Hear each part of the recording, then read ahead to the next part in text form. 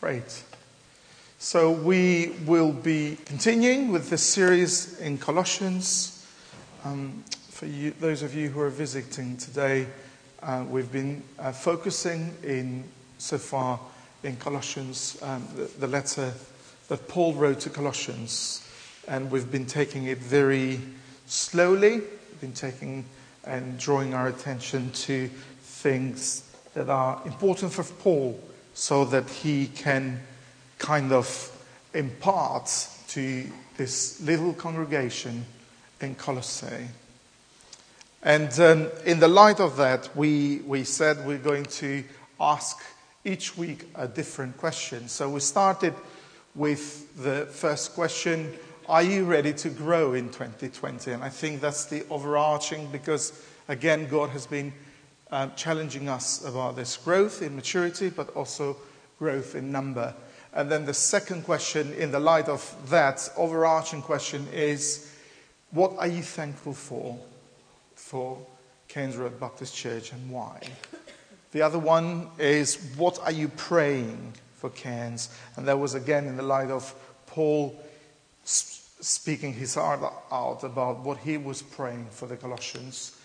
And then last week we looked a little bit at the kind of this amazing hymn that Paul has, whether he has adopted or written, about who Christ is. And we're going to stop on that same hymn today. But the question that we had last week, in the light of what Paul was experiencing, what was his framework? What was his template of worship and theology? And the question that we're going to be thinking and throwing there in the midst today is: how outstanding and unrivaled is our Jesus? And that's in the light of the passage that's written in Colossians chapter 1, verse 15 to 23. Before we read the passage, I just wanted to remind us that we started off with talking about the parable of the sower and the elements of the parable of the sower. And it had to do with four kind of different soils, really. We said that the quality of the seed was not in question, it's the soil. And some of the things that were going on when Jesus was telling this story to his audience was that they really knew exactly what Jesus was talking about. And we said that actually the key is the good soil, the cultivated soil. The key are foundations and roots. The key is this constant awareness of the thief who wants to steal the seed so it doesn't land on good soil. The key is to be aware of the clutter that does not hinder the soil to produce fruit. And I think the idea that we're going to be talking, or we've been thinking a little bit last Sunday and this Sunday, is to be aware of the thief. The setup, as I said, was that Colossae was not a very important town. It was important, but it was not highly important like you'd say Corinth or other big places there. It had a church that was planted not directly by Paul, and it's great to see that Paul is imparting his passion, but also is fulfilling the responsibility to be, he was an apostle to the Gentiles, and to see that the gospel is giving fruit and the gospel is changing lives in setups that he has not even been. This makes the gospel amazing. And Paul is not anymore interested in a career building in gospel preaching. He's interested that people embrace the gospel and they get transformed by it. And also, I think he's very interested that this group of people that he has really not got an immediate relationship with are still carrying on, pressing on with these truths of the gospel.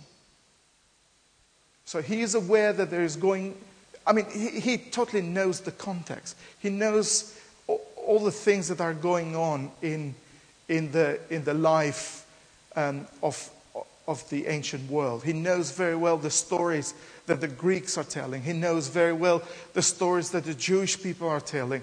He knows very well what it means to be a Pharisee, and he knows very well what it means to be really a smart man. He knows that.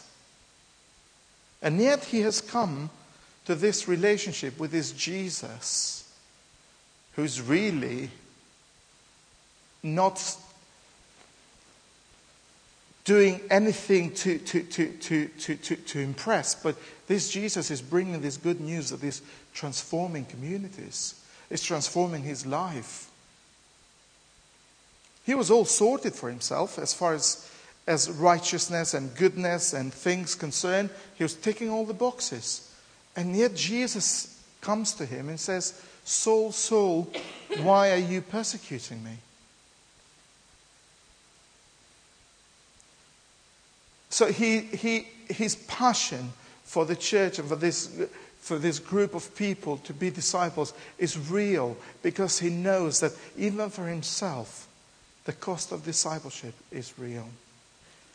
So when we talk about Colossians, I use the example that actually it's like a flower that is being unfolded.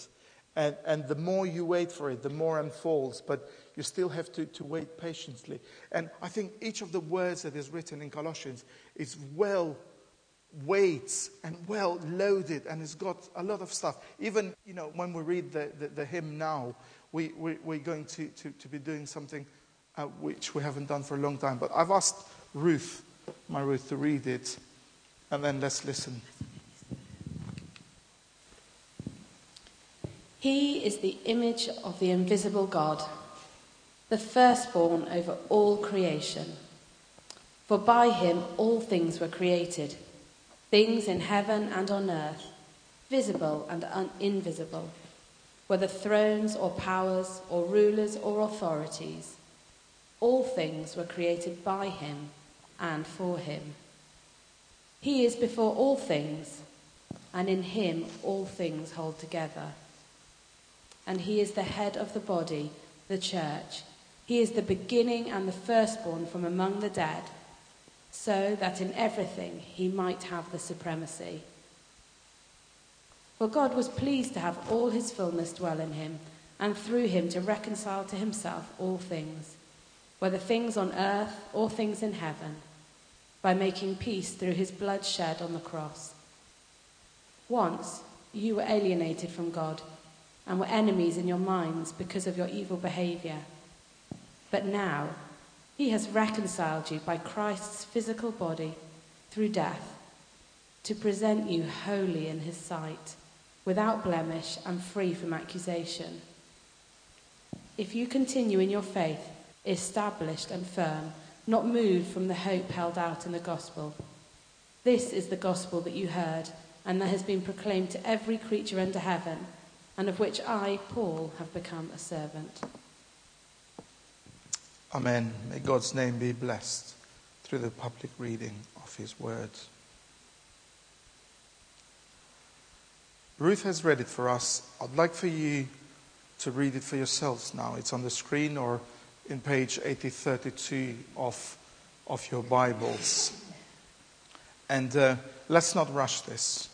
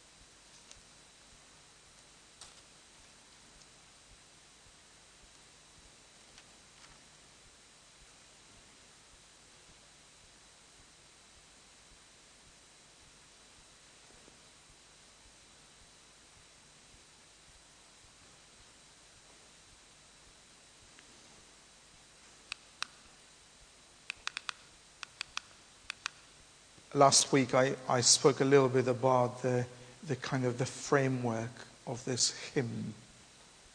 And it was this Jesus that was the cause of growth for the Colossians. And there is a lot of creativity in this hymn, but at the same time it is correct. It's accurate. It's true of who Jesus is.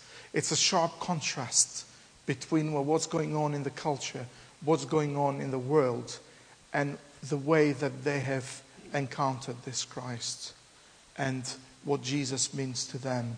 It's audacious. And again, Paul is thinking about the legacy.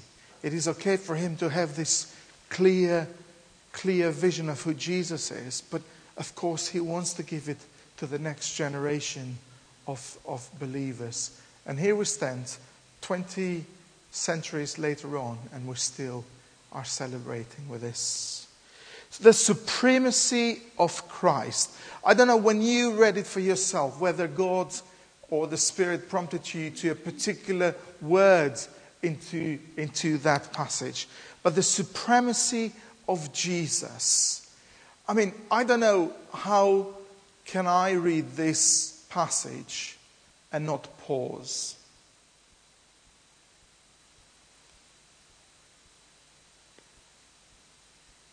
And I don't know how can I read this passage and not say, what on earth is it trying to say here?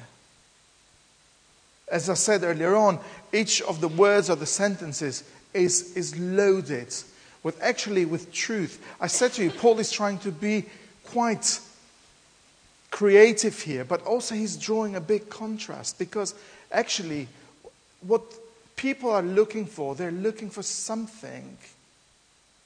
What people are being introduced to, that actually it is okay for you to be a follower of Jesus, but why not try this other thing as an add-on? Or what is going on with the Greek ideologies is that it is okay as long as you've got your ideologies and you spice it a little bit with Jesus and you'll be fine. Whereas Paul is saying, well, this is not the Christ that I've encountered. This is not the gospel that I was entrusted with. This is not the gospel that I've heard from Jesus himself. This is not the Jesus that I know of.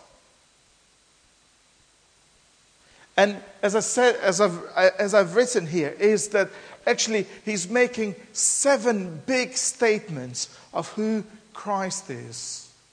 Because the church in Colossae needs to hear that, and the church in Colossae needs to work on the basis that actually this is the Christ that they have an allegiance with.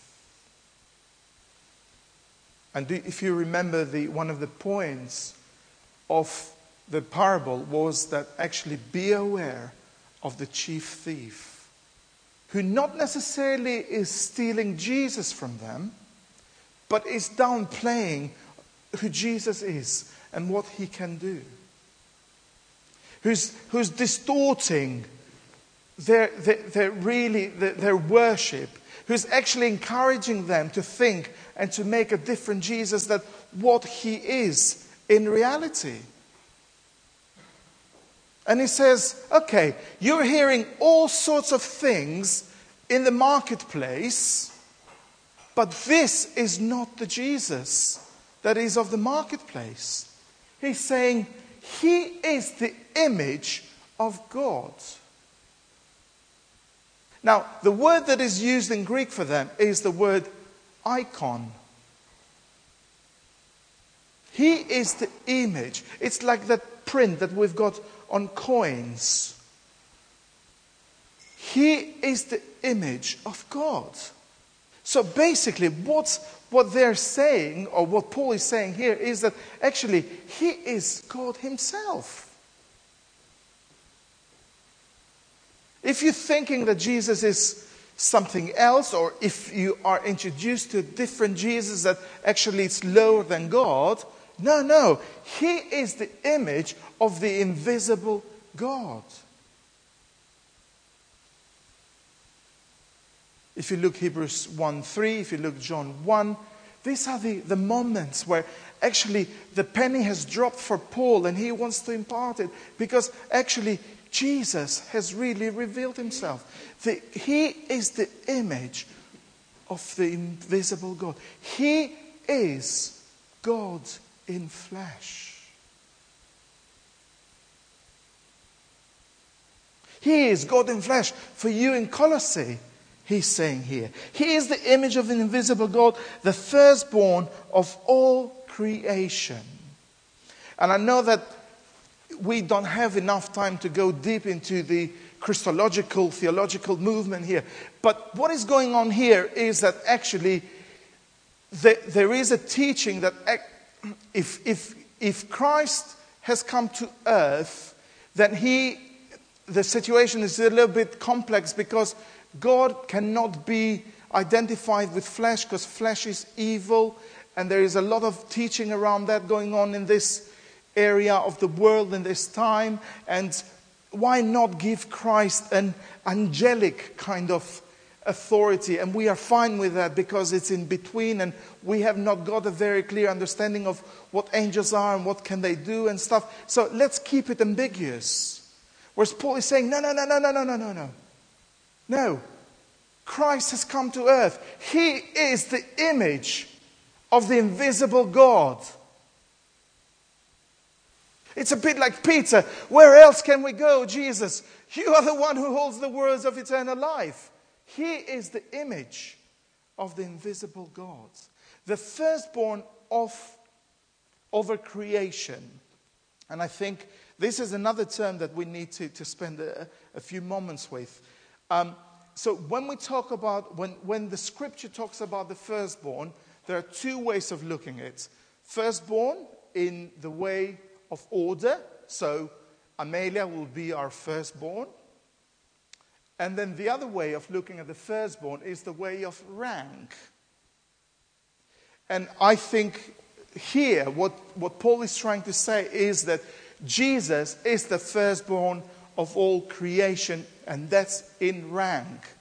Because there's other passages in the Old Testament that God talks about the firstborn. So, for example, God refers to Israel as the firstborn nation, but that the nation of Israel was not created first in order, but it's in rank, where Israel sat with God's heart. Another, I think it's Psalm 89, when it talks about the firstborn king. And again, it's not that David was the firstborn king. It's just that it was that idea of rank, the king, and then that translates to Jesus, that he's above all. So when Paul is talking about the firstborn in creation, over creation, he's not talking about the first person ever created like the Jehovah's Witnesses talk about or the Unitarian Church talks about.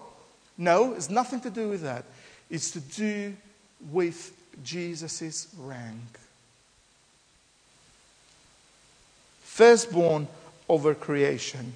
Because why does he say that? Well, he's going to back that up with the following verses. It says, he is the creator of the universe. By him all things were created, visible and invisible, whether thrones or powers or rulers or authorities. All things were created by him and for him. The other attribute that Paul gives to Jesus, and how important is this for a first century church to hear, and how much more important it is for a 21st church to hear. Christ is the head of the church, the head of the body, which is the church. Well, this gives us hope. Because again, I think perhaps this is the right setting to say this. Christ is the head of this church, because actually what we have brought to, or what the church in Colossae is brought to believe, is that actually, no, Caesar is in charge here. You all do what Caesar tells you to do. And Christ is revealed here as the head of the church. Now, for us as Christians in 21st century England, this is okay for us to say, Jesus is the head of the church. We can sing it. Well, let's go to China and claim that out loud and see what happens in this very day. Let's go to places where it's very clear this power of state worship. And you know how costly this statement is. The reason why I make that drastic comparison is that sometimes we say that Jesus is the head of the church, but church acts as if it's headless. This is not a criticism. I think we as a church in the West, we as a church in Bristol, we as Cairns Road can do much more with the truth that Christ is our head.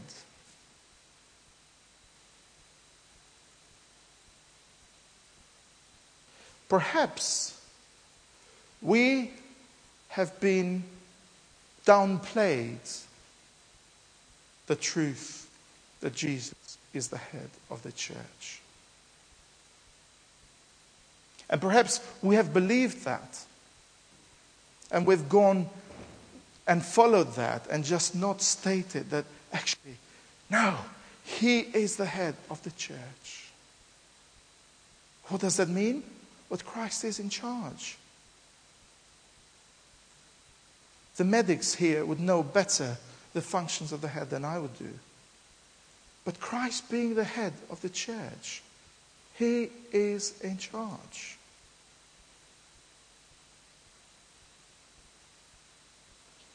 He is the firstborn from the dead. And again, this is the rank. He was not the first person who was resurrected. We've got John 11 when Lazarus was resurrected. But he is the firstborn. He is the one, again, in rank that above all those people that was resurrected, Jesus still stands on top as the firstborn of the risen from the dead. And again, truth number 6 there. In him dwelt the whole fullness of God. That's amazing. I mean, can you imagine, of course you shouldn't imagine, being a church receiving this letter about the person that you have set your allegiance with. And it says that the person that you've got an allegiance with, in him dwells the whole fullness of God. So not only Jesus is the head of the church, but he is enough. He is sufficient. You don't need any others to add on. You don't need any syncretism or cultural experiences or ideologies to add on. Jesus is sufficient.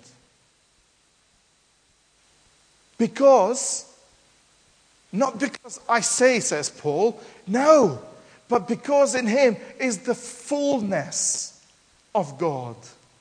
The fullness of God. The whole of God. The completeness of God is in Jesus. Wow. And lastly, he is the reconciler of all things. I was reading one of the commentaries, and N.T. Wright says that reconciliation is always needed when there is a distorted relationship. Reconciliation is always needed when there is a distorted relationship. And the Colossians are represented with this truth about who Jesus is. And he says, and for you, Jesus is the reconciler. And through him to reconcile to himself all things, whether things on earth or things in heaven, by making peace through his blood shed on the cross. Once You were alienated from God and were enemies in your minds because of your evil behavior.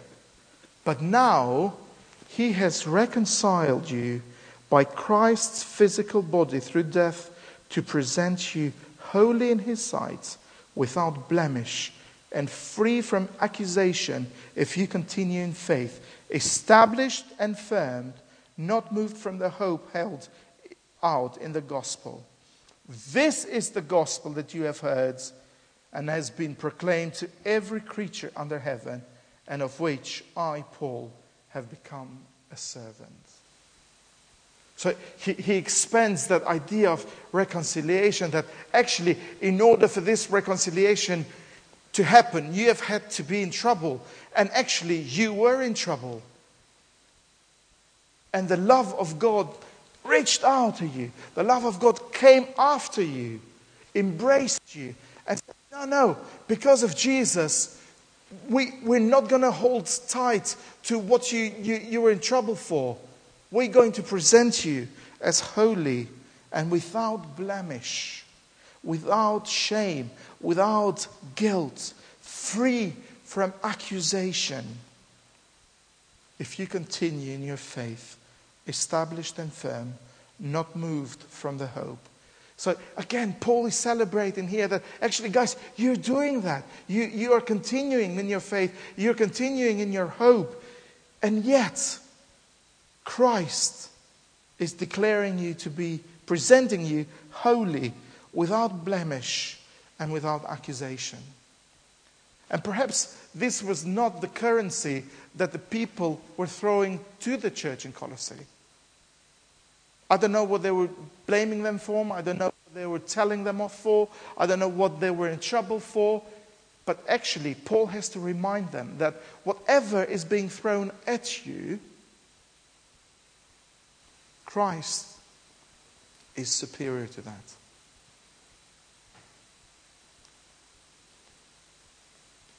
Let's pause for a moment here and let's bring it home. Because I am aware that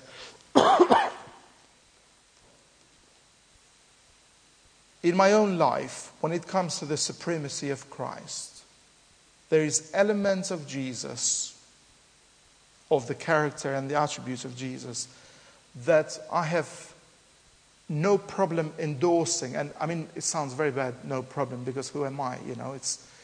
But there's elements there that I say, well, actually, if they are blatantly there, I'll take them with a step of faith.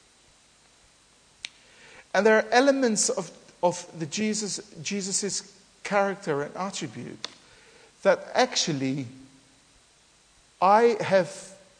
whether I have created or I have brushed on my own and have moved away and I've had to come back and repent and ask forgiveness, or whether those elements are still there because I'm not so sure about. And I think, I know that Jesus is this, but actually when it comes to my experience, this is not the case. And I really struggle with this passage because I should actually. Because it's worship that overflows in action.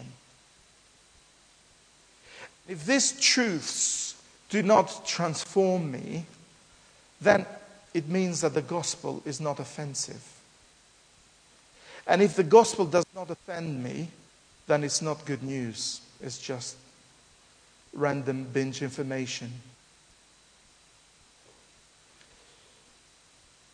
When I say that Christ is the image of God, when I say that He is in charge of creation and in charge of the church, and in Him is the fullness of God, and He is here for my benefit as much as I want to not look at selfishly, He's here to reconcile me with God.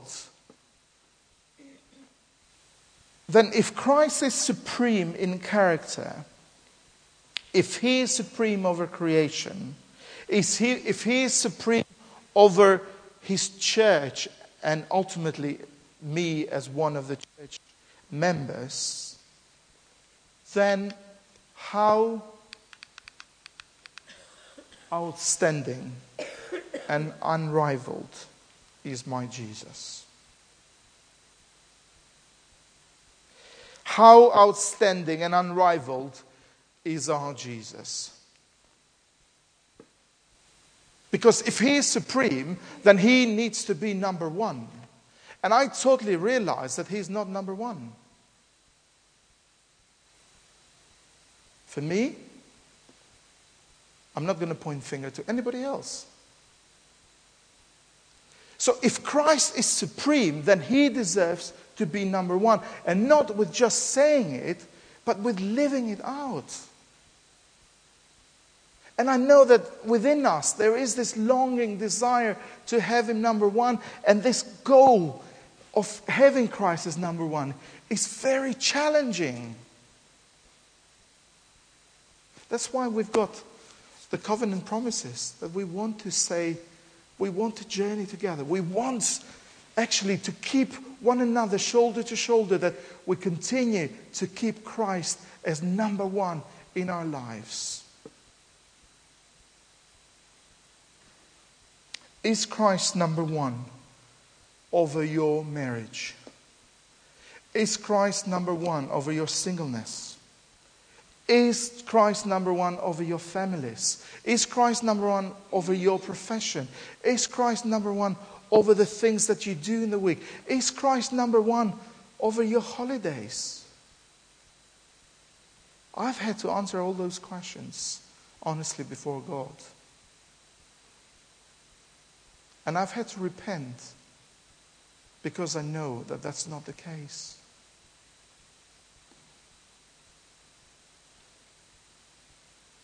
But it doesn't stop with repentance and me feeling sorry for myself. The good news is that this Christ is so amazing. It's so amazing that for God was pleased to have his fullness dwell on him, and through him to reconcile to himself all things, to reconcile me with all my distorted views of who Christ is in my life, to reconcile me through his death, and to present me as holy, set apart, without blemish, without any pointing finger, and free from accusations.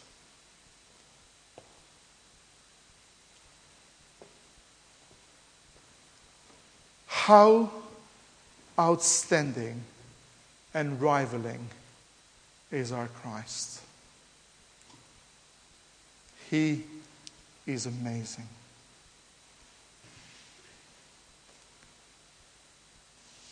And he showed this to his disciples very clearly when he gathered to them together on the Passover meal. And he said, I'm going to do something here for you guys to pass on and to remember me with two things. A piece from the Passover meal bread and a cup.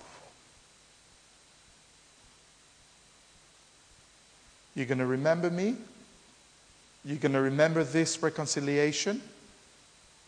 You're going to remember it by having fellowship with one another, because he gave it to a whole group.